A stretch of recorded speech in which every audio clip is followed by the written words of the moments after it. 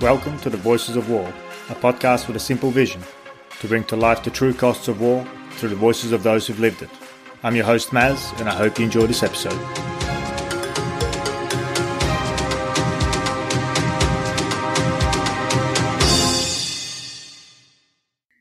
Today, I continue with my coverage of the situation in Afghanistan, as I feel that it will have significant security implications, not only in the region, but potentially also for the rest of the world. However, for my audience waiting for a return to more diverse topics, I assure you that I have many interesting and insightful conversations in the pipeline. On that note, I will shortly be releasing my conversation with Lieutenant Colonel Dave Grossman, the author of On Killing and On Combat, that I recorded last week. Until then, back to the situation in Afghanistan.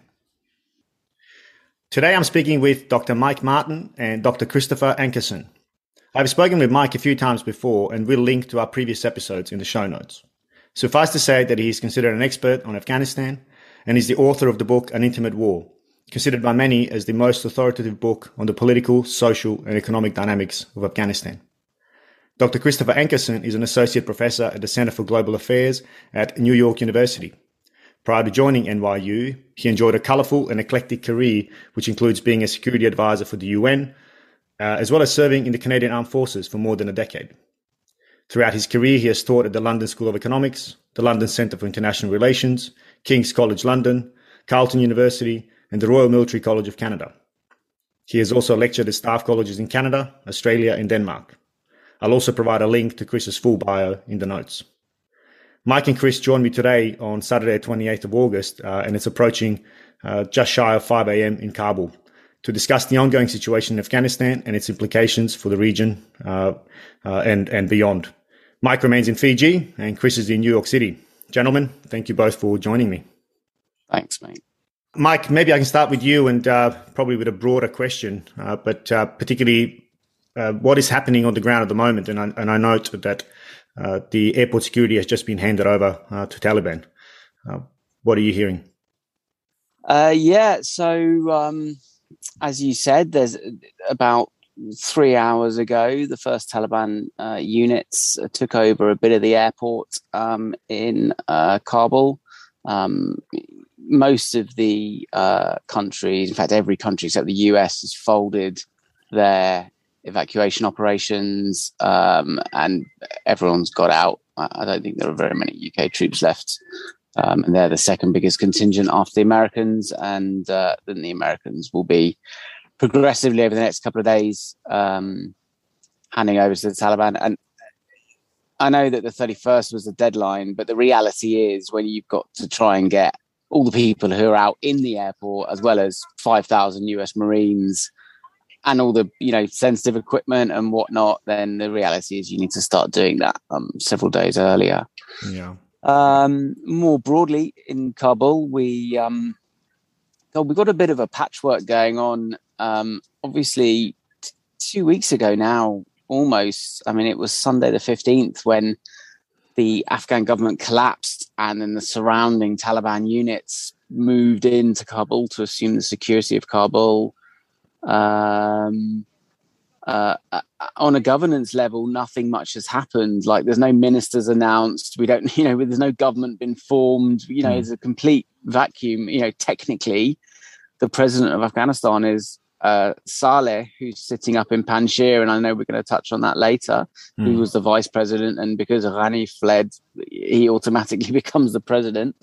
And on the ground level, we've got quite a lot of jostling between different Talib factions to get those ministerial positions. We've had movements of Helmanis and Kandaharis up to Kabul, and they've just sort of occupied the finance ministry. And this is how you negotiate in Afghanistan. You turn up and you occupy a ministry. And then, the checkpoints around the airport has been, people have reported lots of different responses. And the reason they've got that is because it's actually different checkpoints in Kabul are controlled by different factions. So, I think there's a number of questions that I guess we're going to go into, but like, how much do the political Talibs who are saying all these nice things control the on-the-ground Talibs? How much unity is there between different Taliban military factions? Yeah. I think these are useful, useful questions. And I think we may, why don't we go down those questions? I think they're they will set the context quite well, and they're very important questions. So where are we? What is the relationship in your view? And then maybe we'll go across to Chris as well from your perspective. I mean, I think there's a big, first and foremost, there's a generational gap between the political layer of Talibs, who are mostly from the first government.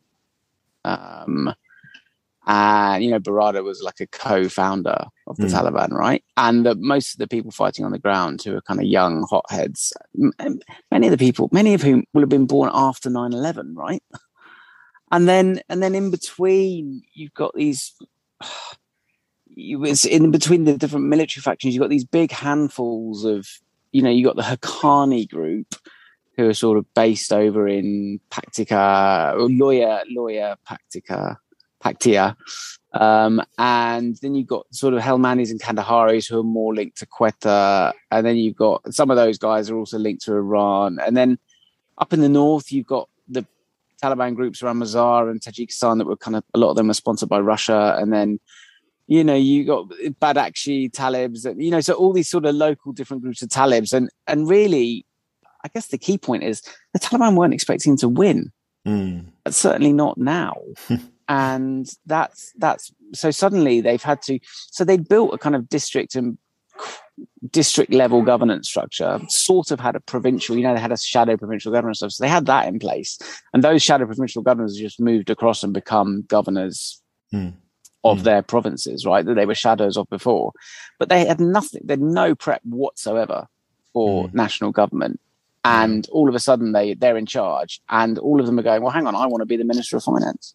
I don't know, Chris probably got sort of another view on that as well. No, I think that element of surprise is probably, many people are surprised that they were surprised, but the speed with which they were able to achieve what they did was very much unexpected by them as well. And to that extent, I think it's interesting to see this bottom up approach. As you say, things are actually more normal and regular as to how they're going to do business at the district, kind of village and provincial level. But when you get to not only the composition of the government, but even the policies, we've seen now kind of drips and drabs coming out about what can be done, what can women expect, for example. We've heard conversations with Abdullah. We've heard conversations with Karzai as a way of trying to, really form this kind of at speed while everyone else is kind of waiting around. I know rather impatiently to kind of see what this government's going to be like. And in the meantime, very interestingly, the first foreigners kind of to re-enter the country and actually get a visa with the new the Taliban imprimatur were from the Médecins Sans Frontières, and the business of the country will now continue.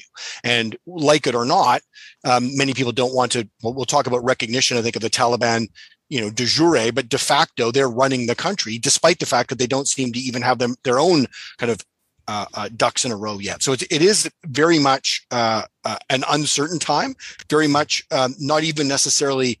Rhetoric hasn't kind of even been put out there, and now we're trying to put the pieces together. It's very much making it up as they go along, as they need to, in terms of dealing with these kinds of internal negotiations, as you've said, Mike. So rather than coming out with a clear agenda and then filling in who's who in the zoo, it's almost, well, the agenda depends on who it is, and who it is depends on the agenda. So it will be, I think, opaque until that process kind of breaks the surface and we see who it is. Who's gonna? Yeah, because I speak to Talib, or I speak to people who speak to Talibs inside the movement. It's just complete chaos about what they're going to do and what the policies are and who's in charge and all that kind of stuff.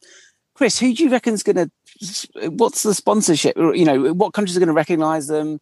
The Afghan government's a rentier state. Who's going to pay for who's going to sponsor this government? Like, what do you reckon? Yeah, I think it's going to be everybody's going to sponsor them, or again, they're going to sponsor their team within the Super Bowl that is going to be the Taliban government, right? So the states, regional actors have interests, clearly. Keep extremists out, worry about drug trafficking, keeping sympathetic extremist groups in their home countries from kind of linking up.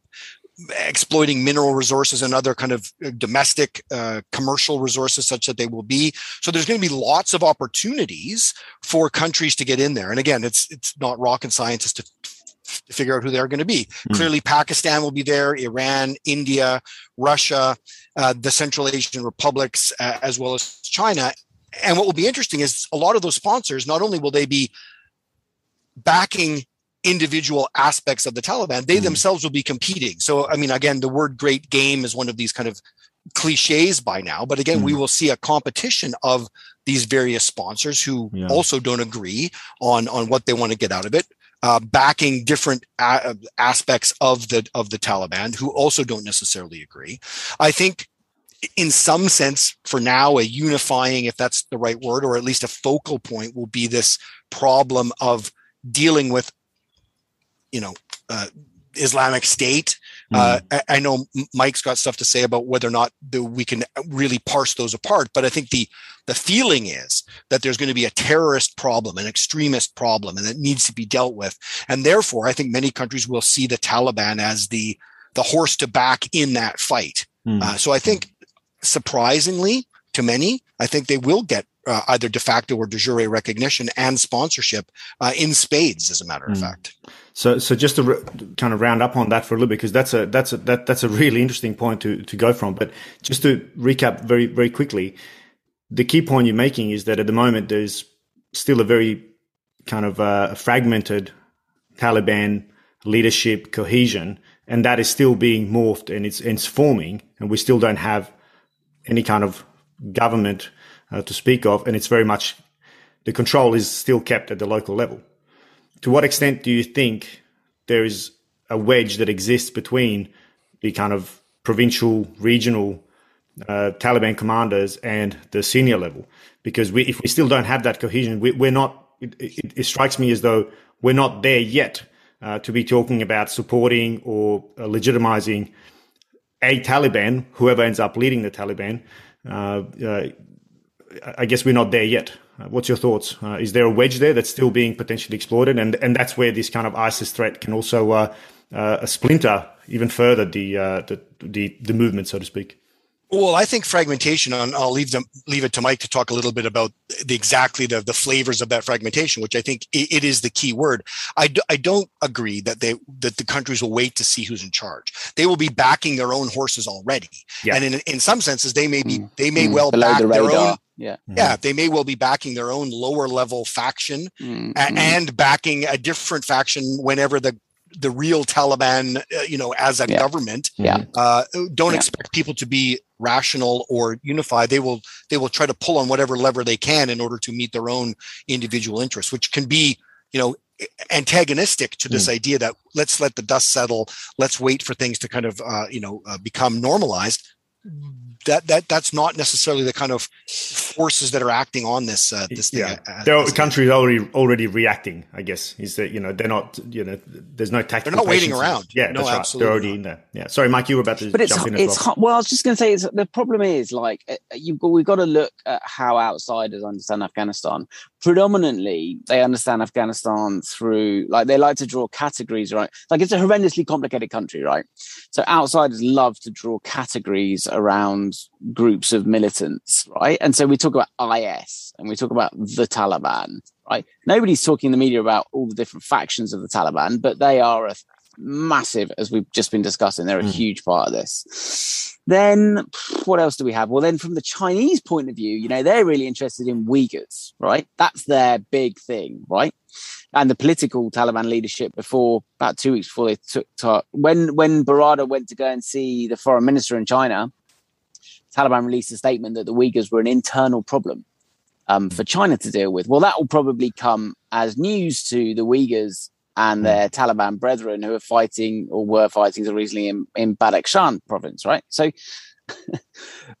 these outsiders, whether you're Chinese or American or probably Russian as well, or have less visibility of kind of the exact intricacies of their sponsorship, have drawn boxes around different groups of Afghans, right? In order to channel funding, in order to achieve, outcomes, And the question is, are those the right boxes? So let's look at it from the American perspective, right? They're going, well, and we can sort of see this already. In fact, it's been happening for a couple of years in certain parts of Afghanistan. They're working with the Taliban to fight IS. Okay. Well, the thing is, like, if I think about that particular, the Taliban and IS and also the Haqqanis, right? So the Haqqanis are a big faction within the Taliban. They were originally a group that rose up. The head of the franchise, now dead, but Jalaluddin Haqqani was a big guerrilla fighter against the Russians. They rose up in the jihad. And then they kind of joined the Talibs much more recently and became a major faction. But Siraj, who's now taken over the mantle from Jalaluddin, has become one of the deputy leaders, one of the 3 deputies of the Taliban, right? So technically they're integrated, but in reality, it's Afghanistan. So the Haqqanis are looking after the Haqqanis, the Helmanis are looking after the Helmanis, all the rest of it. And now where IS are, where their kind of area is in Afghanistan is over in basically in the Haqqani area, right? So what if you draw a Venn diagram, you could draw 3 circles on it with like the overlap with Taliban, Haqqani network and IS, and there would be movement between the two. A lot of the IS guys were actually Talib guys who just defected or switched sides, right? And of the IS guys that I'm really familiar with, the ones in Helmand, there was a brief sort of flash of IS in Helmand. Rauf, who's the IS leader in Helmand, had he must have been dizzy. He changed sides so many times over his jihadi career. Like he started out on the government, in the communist government, and then switched about 10 billion times and eventually ended up in the Taliban and then switched to IS and then got killed by a US drone strike in like 2015 or 2016 or something. And that kind of killed off the IS faction in inverted commas in Helmand. But we see similar stuff, Antonio Gestosi's written a fantastic book on this, detailing the kind of emergence of IS in that Haqqani area that I detailed. And it's the same. It's side switching. It's, local stuff driving it. So the boxes that the Americans are drawing between these guys, the State Department yesterday, the spokesperson said the Haqqani and the Taliban are different things, which, the Taliban, they published their own leadership structure that says that Haqqani is one of their deputies. So just, I think they're coming at it. But I think that's... sorry, Chris, go on. No, I was just going to say, I think the main point that I take away from what you're saying, and I can fully agree, is that people are drawing their own maps. It doesn't, there's the reality, which is complicated, it's confusing, and it's ever changing. But for the sake of whatever their own national objective is, people are more comfortable creating a narrative, creating a map. And Ned Price's comments yesterday, was it misinformation as in he doesn't know what he's saying, or was it disinformation in the sense that, okay, we're writing this map again, right? Here we go. We're going to now start saying map. Who's who. Yeah. But right? that means they black won't and white. achieve their policy objectives. That means they won't achieve their policy objectives. And sorry, just finally, when we're talking about that Venn diagram with 3 circles, of course, the 4th circle in that Venn diagram is the Pakistani ISI. So the Pakistani intelligence agencies who have sponsored the Taliban, sponsored Haqqani, and one assumes have got some dealings with IS. So, disentangle that. Yeah. But I think that's the complexity. And I think just to take Chris's point about the narratives or the simple narratives, it's inevitable that there are competing narratives. There's the simple black and white that we hear, certainly in the mainstream discussions, mainstream media. But then the further you go down, the more you realize, well, hold on, it's actually not nowhere near that simple. But the problem is that we end up making decisions based on those simple narratives, which ultimately end up, contributing to the problem. Is that something that you see happening at the moment, Chris? Absolutely, right. The cliches are everywhere, right? But as Einstein said, I would rather spend 90% of the time trying to figure out the problem than actually worry about the solution. And we are definitely not following his advice, right? yesterday in the speech that President Biden gave, very moving speech, clearly very emotional for him, this idea that vengeance is going to be, he will avenge the death of the service members that were killed, sadly just kind of starts the whole kind of narrative all over again. And people have been saying, yes, but, Americans will demand, blood. They're baying for blood, which, in some ways should make a lot of sense in the sense that it's not very different from the kind of instincts that we see in as Mike has kind of written about quite a bit. But you would hope that of anything, I mean, the 20th anniversary of this event, George Bush is out for, dead or alive, kind of, we will hunt them down, every last one of them. That's how we started this. And it looks like we thought we were going to come to the end of something, but it looks like now we might be kind of back on an upswing. And in order to act at that level of very populist kind of reaction, you need to simplify things and you need to harness your own narrative, because no one's got time or attention to listen to, people like Mike and others who actually know the intimacies. And therefore, the simple narrative that sits on top of that, the very few lines that are written with a very broad marker are what you're stuck with. So, for example, you talk about ISI.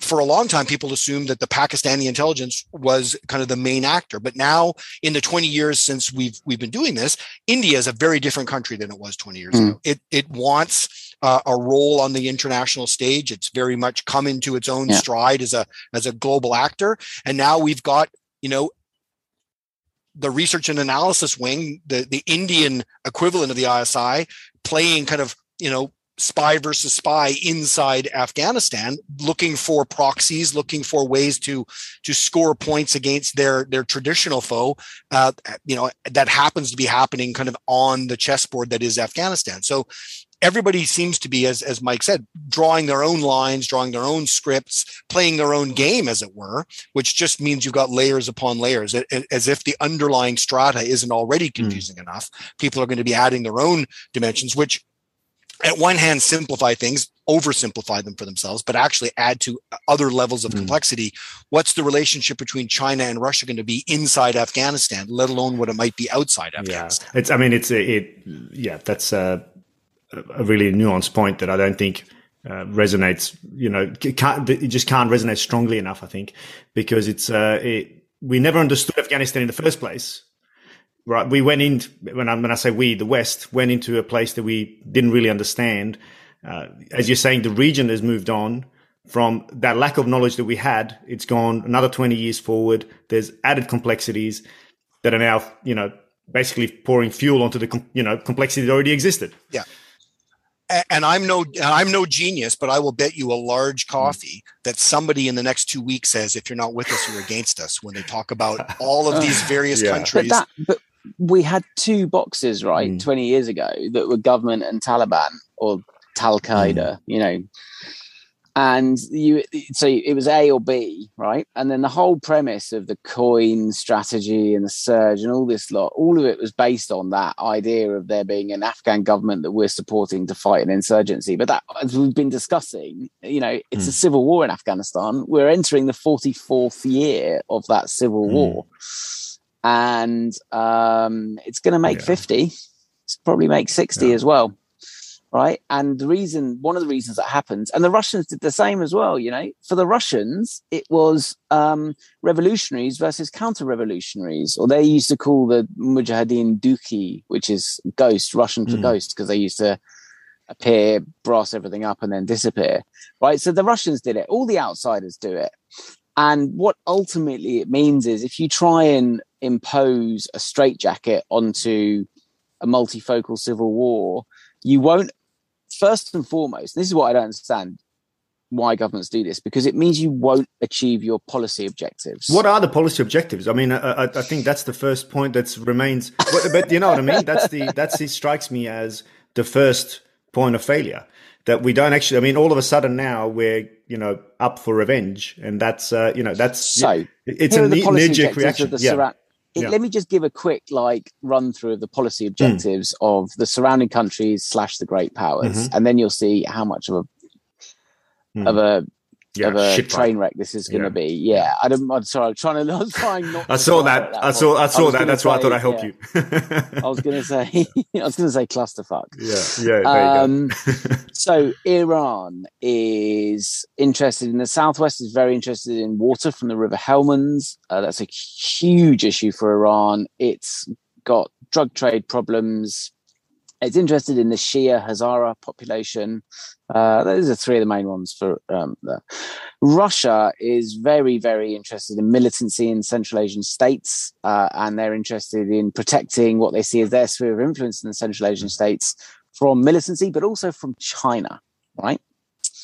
China is interested in minerals, it's interested in Belt and Road Initiative, and it's interested in terrorism, but it's also competing with Russia and Central Asian states. So what quite like Chris was saying, what the relationships given in Afghanistan when they've been already sparring a little bit in Central Asia.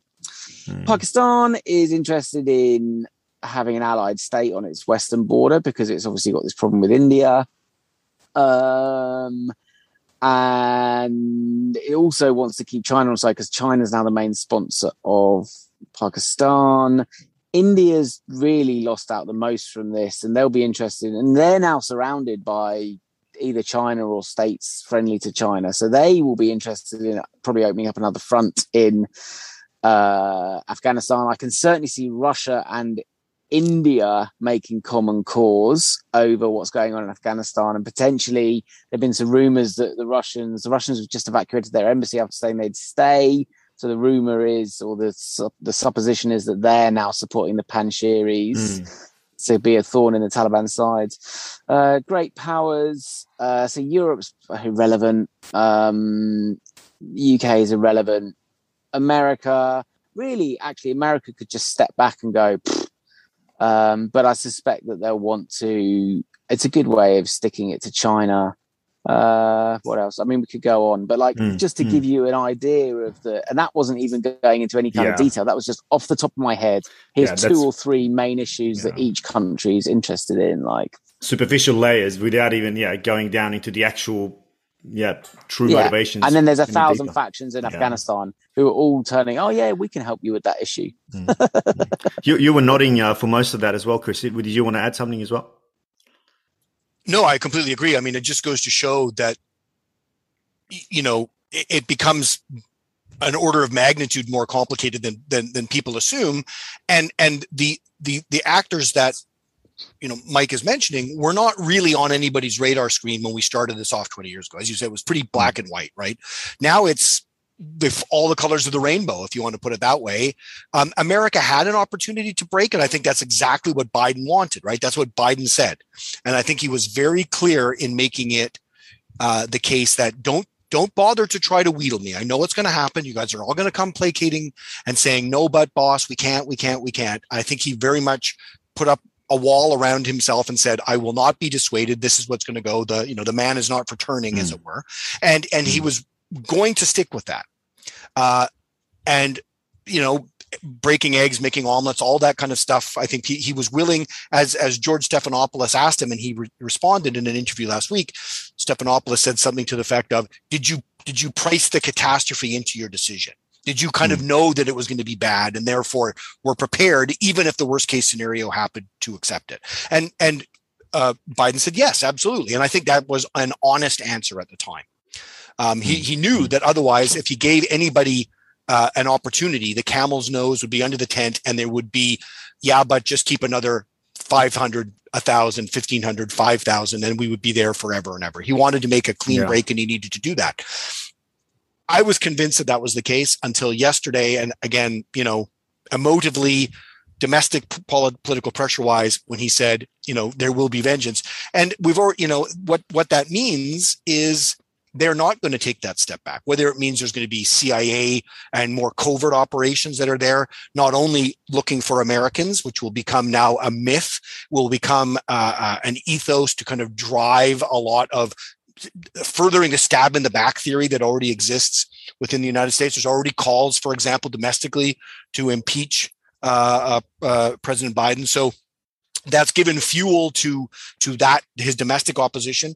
And there will need to be some demonstrable, answer to what happened yesterday at the Abbey Gate. And that will mean that America can't even get that kind of fire break that they truly wanted with all that goes along with it.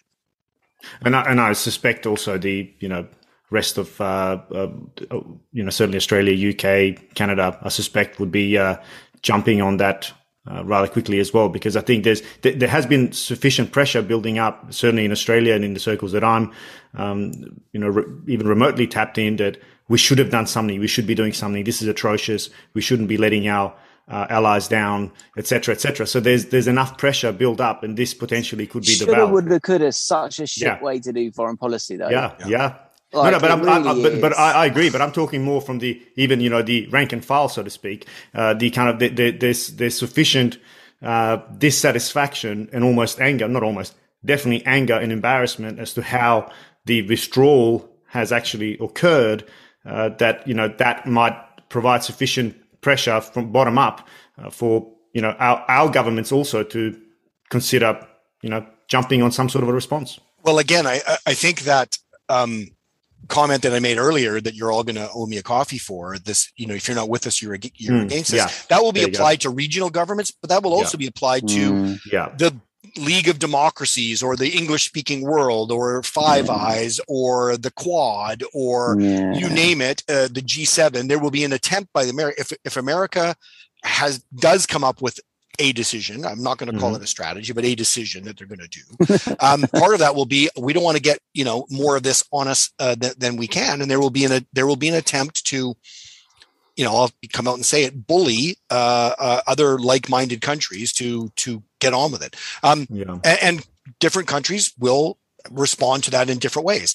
Canada has more than 60% of its GDP with its main trade partner, the United States. So standing shoulder to shoulder is not just great loyalty to a wounded giant friend.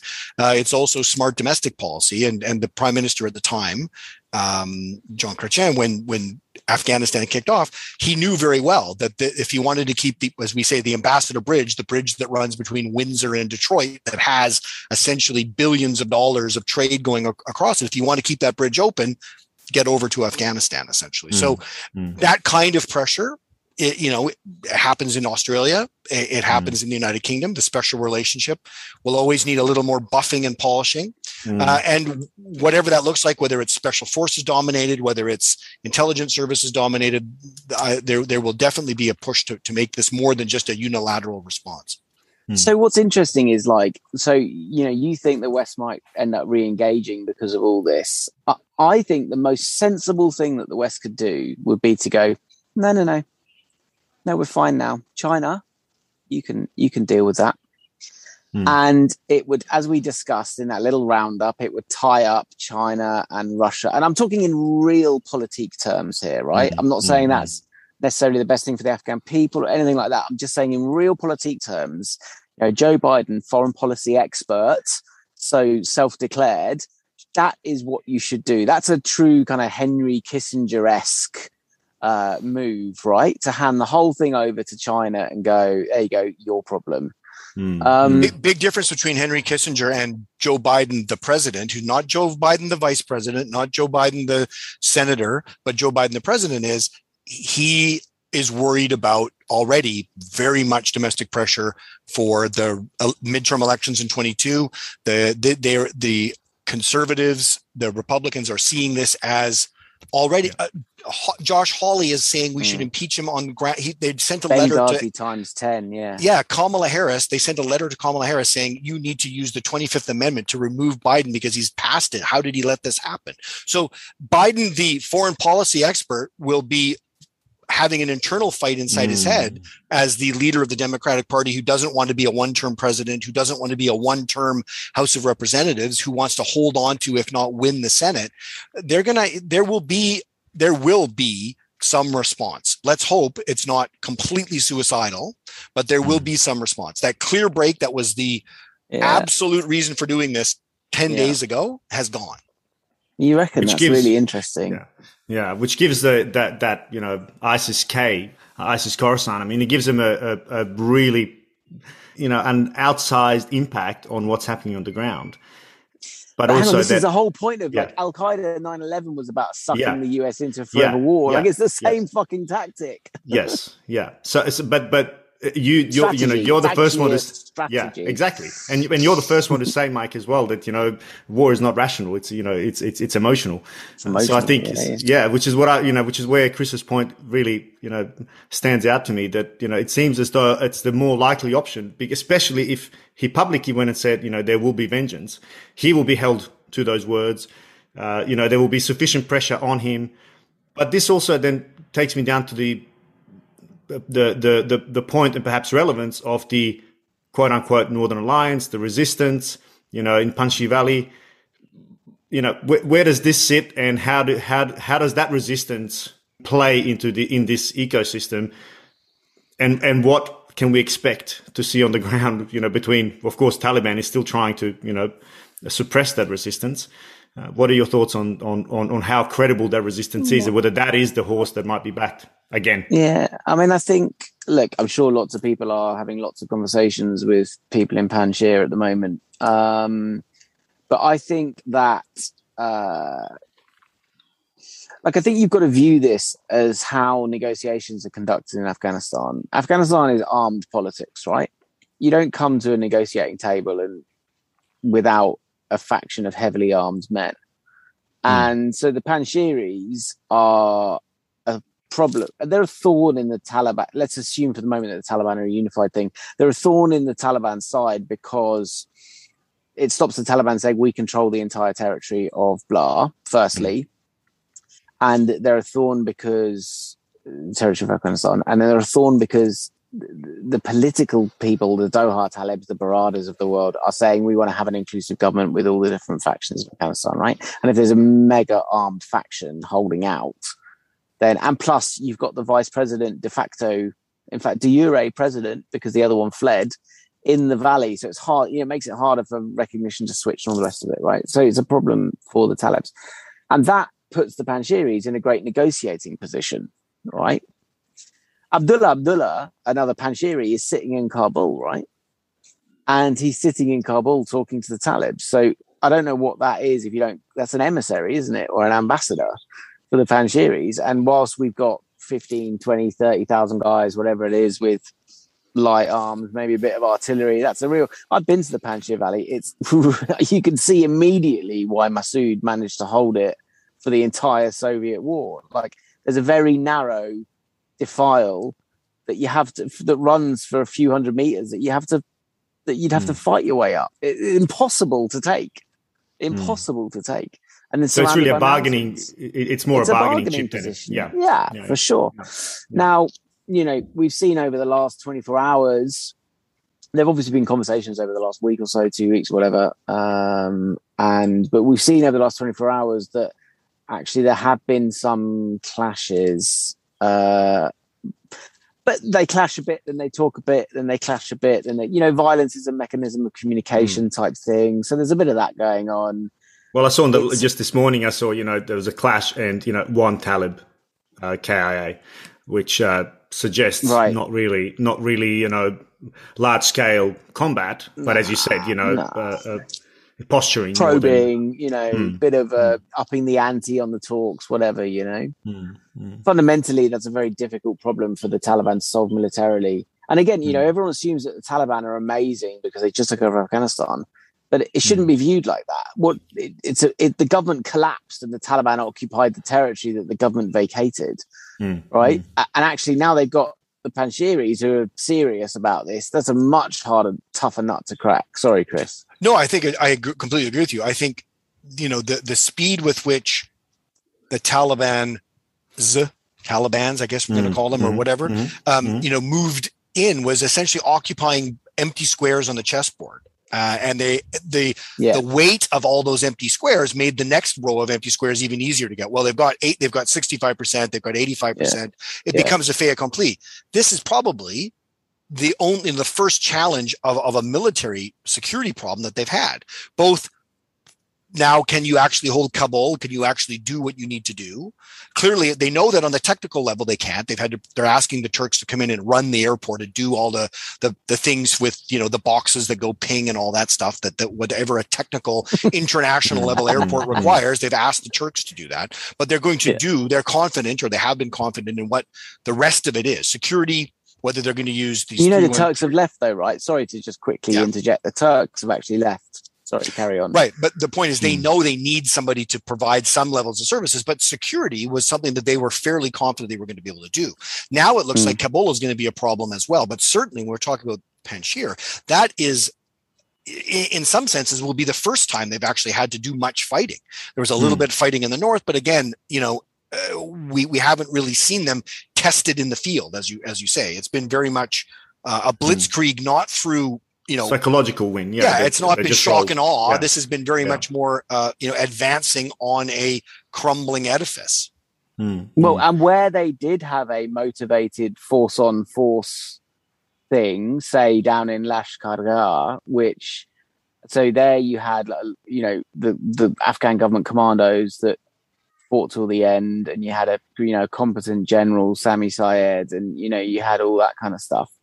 They failed to take Lashkar. Lash was one of the last provincial capitals to fell after Kandahar, and after the leadership had been reassigned up to do the security of Kabul, and a lot of the commandos withdrawn, where they did have to go up against in a kind of force on force thing. And Lash is much easier to take geographically, in terms of topographic terms, than the Panjshir Valley is. They couldn't do it. Yeah. So, I mean, and one of the things that we can't not talk about is the fact that, by some estimates, $85 billion worth of American military equipment is now in the hands of the Taliban. To what extent do you think that changes their position, in the region, for one, but certainly now in Afghanistan?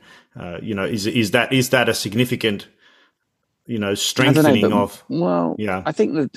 Okay, so look, I've heard other figures, right? Like, the Taliban own more Black Hawk helicopters than 85% of the countries in the world, or whatever. But can the Taliban use Black Hawks? Actually fly them? And that's right. Once they've used them twice, can they then maintain the maintenance and all the rest of it?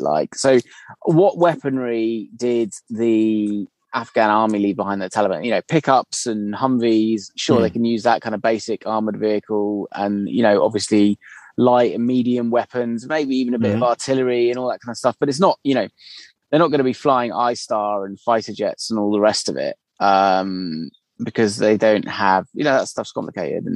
And even if they were, I think, I completely agree with you. There's 80, whatever number you want to do, but how much of that is going to be a static display in front of, a gate somewhere as a decoration piece, and how much of it is actually usable is a completely different thing.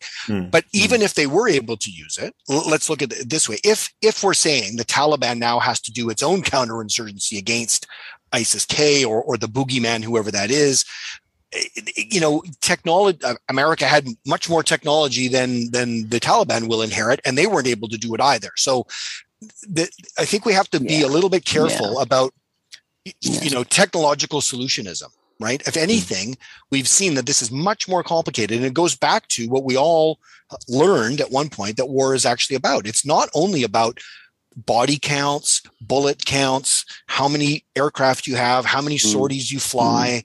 It's about a combination of, can you impose your will on your adversary who's also trying to impose their will on you? That's what war is about. And whether you're talking nuclear weapons, whether you're talking about bows and arrows, it boils down to that. So we've allowed ourselves to get distracted a little bit, to fall into the same game that we've been trying to win for the last 20 years, which is, how many square kilometers do you own? How many district capitals do you own? How many road miles can you do in a week unopposed? Whatever metric we want to put on this is all just a proxy of in some senses, nonsense. And therefore, I don't think we should humans. Well, that's an interesting point, because I was actually going to bring in your article that you published together, which I thought was really insightful, and it speaks to that very point about the reliance on the illusion of technological superiority, which in Afghanistan certainly proved to mean absolutely nothing. right? Which is that, and that's the point you're making, Chris, as well, yeah. Well, yeah, but I mean, again, and I don't want to abstract this too much, but I mean, it also was the case in Vietnam. And it didn't make a difference there either. As a matter of fact, the irony that very many of the same aircraft, B-52s, were involved in that as well. There's no doubt there was superiority of arms, from space-based, surveillance to laser-based target designation. You name it. From minute one of this Western involvement, there has been. Take your Janes off the shelf and, please yourself in front of it. You will get a very clear picture who should win. The reality is that's not enough to make a difference. And we've seen that repeatedly over and over again. We let ourselves get distracted, whether it was with Sputnik, whether it was with the missile gap, whether it was with whatever. We get so caught up in this technological dimension of it, which is an ingredient. It's certainly not an ingredient, but it's an enabler. It's an enabler. Mike and I mentioned this in the article that we talk about the Taliban and the Afghan National Army. But in Armenia and Azerbaijan, we've also seen a very interesting and much more nuanced relationship between old and new tech, between innovation and ways you use that tech, not just. Otherwise, it's like, just put it on the table. We'll count it all up and say, well, you're the winner, go home. I mean, that's not what we're talking about.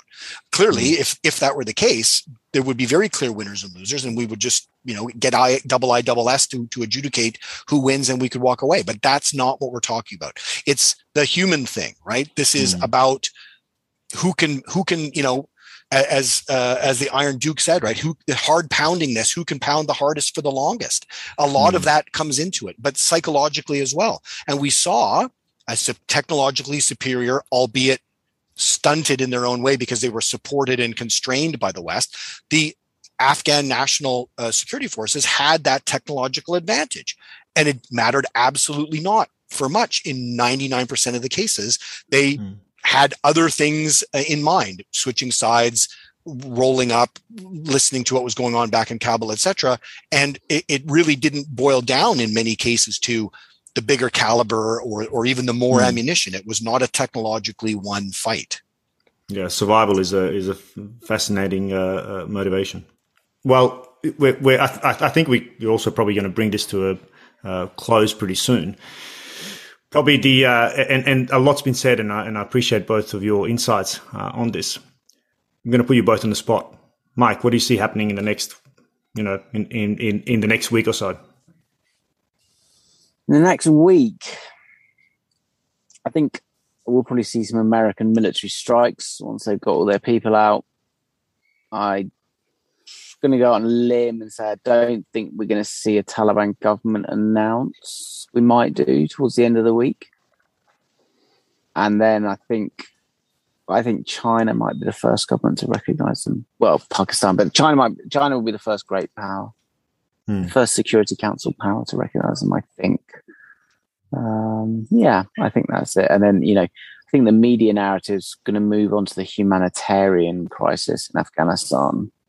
Yeah, which has obviously been ongoing, but I agree with Mike. I don't necessarily think the Chinese recognition would happen in a week, but I think they will probably be the first to do so when it comes to that. I think we will see not just a media narrative, but in a large way, the international, if we want to call it that, activity will be transitioning to humanitarian aid and activity. Some of it by remote control through local implementing partners and NGOs, as we've seen already, Médecins Sans Frontières trying to come in and set up the stuff that they do, but also the UN, who in many cases have been caught as flat-footed with the announcement of the American withdrawal, as other individual countries were. And it'll be a while for them to kind of get back on level footing and figure out how is this going to be sorted out, because they're in a real dilemma right now. Their traditional donors for a lot of their development programs, not so much the humanitarian, have hinged upon the kind of Western narrative that's been at play for the last 20 years, which is human rights, expanding the franchise and the political space for women to fully participate in. Depending on how that is constrained, they will feel perhaps less generous in providing for those kinds of activities. Now, that may well be okay with the Taliban. They may say we're not going to allow those activities anyway. But I think we will see a shrinkage in how much international development and aid money will be available for Afghanistan, which will mean that while the focus is there, there won't necessarily be the largesse that we've seen in the past, because rightly or wrongly, the way that this was done at the Berlin conference in 2004, there will be a very different vibe now. No, the Bonn conference was the political side, but the Berlin conference in 2004 was really about the donors of who was going to deal with. If you remember, there was who's going to deal with drugs, who's going to deal with governance. Absolutely. And there was, sorry, my mistake. I'm sorry. Yeah. The splitting up of that. It's going to be, you're not going to get Iran and India and Pakistan and China and Russia to play an overt kind of international largesse role in the same way that Japan, who was coerced to do it by the Americans, the EU, who were, understood very well where they needed to be. It will be a very different landscape moving forward. This sovereignty first movement that, again, everybody likes to associate with Trump, has become in many ways, the leitmotif of international relations of late. We've seen it in the G7s, that we've seen it in other places. There is a recalcitrance to kind of put people's necks out there and to focus on what the people at home want, which isn't more immigration, which isn't necessarily doing the long-term kinds of development that are really going to make a difference for Afghanistan. And I think there will be several orders of magnitude, less resources than are required to address this. Somebody from UNHCR today was saying in the news, there's about 500,000 they figure was their kind of worst case scenario in terms of displaced people. In 96 to 2001, that figure of displaced people was about 7 million, I believe. There was the largest refugee population in the world at the time. And therefore, if they're kind of looking for funding at the 500,000 point, I'm not sure that even their worst case scenario is going to be big enough, nor will it be funded enough to actually address what's going to happen in the next few months. Right. Well, it would be remiss of me not to just kind of double click on that point a little bit, because I think you're bringing up a number of really significant risks and dangers that we might see in the near future as well. And that is, of course, the humanitarian crisis. But we also can't forget those who are also trying to get out. But also the other point is that you're making is, well, where does the Taliban get finance to sustain the country if the foreign aid that they in some ways are still, I guess, and correct me if I'm wrong here, but they're still hoping to negotiate some concessions for some foreign aid. What does that look like then? I think they'll get bilateral assistance, shall we say. China will assist them, but it won't be done through the mechanisms of the UN necessarily, is what I mean. It won't be kind of put it in the pot. So if China wants to give them money to develop Belt and Road Initiative things, which the Taliban would probably be quite happy to have roads built. Police. Yeah. Exactly. That will be done on a more bilateral, because it's much easier to control, right? You can turn the tap off, etc. So will India, so will Russia, so will the Central Asian republics. That's not going to meet those bigger, let's call them milieu goals of feeding people on the borders, whether they're IDPs or refugees. Yeah. It's going to be very much more focused and targeted on a bilateral basis as opposed to multilateral. Infrastructure, China's going to go big on building roads and all that stuff. Yeah. Gentlemen, it's been fascinating. And I think, there's many questions that you've answered. I think, we can find another 100 questions for every one of those. It's a tender time, I think, in Afghanistan at the moment. So we'll eagerly await to see how it unfolds. But I thank you both for your time, and certainly hope we can do this again, because I think you certainly provide some interesting dynamics and insights. So thank you both very much. Thanks for having me. Cheers, man.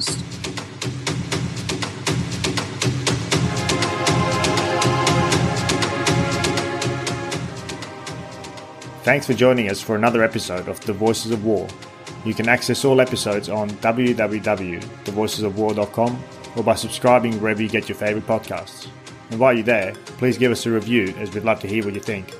If you'd like to recommend a guest for the show, you can reach me on info@thevoicesofwar.com.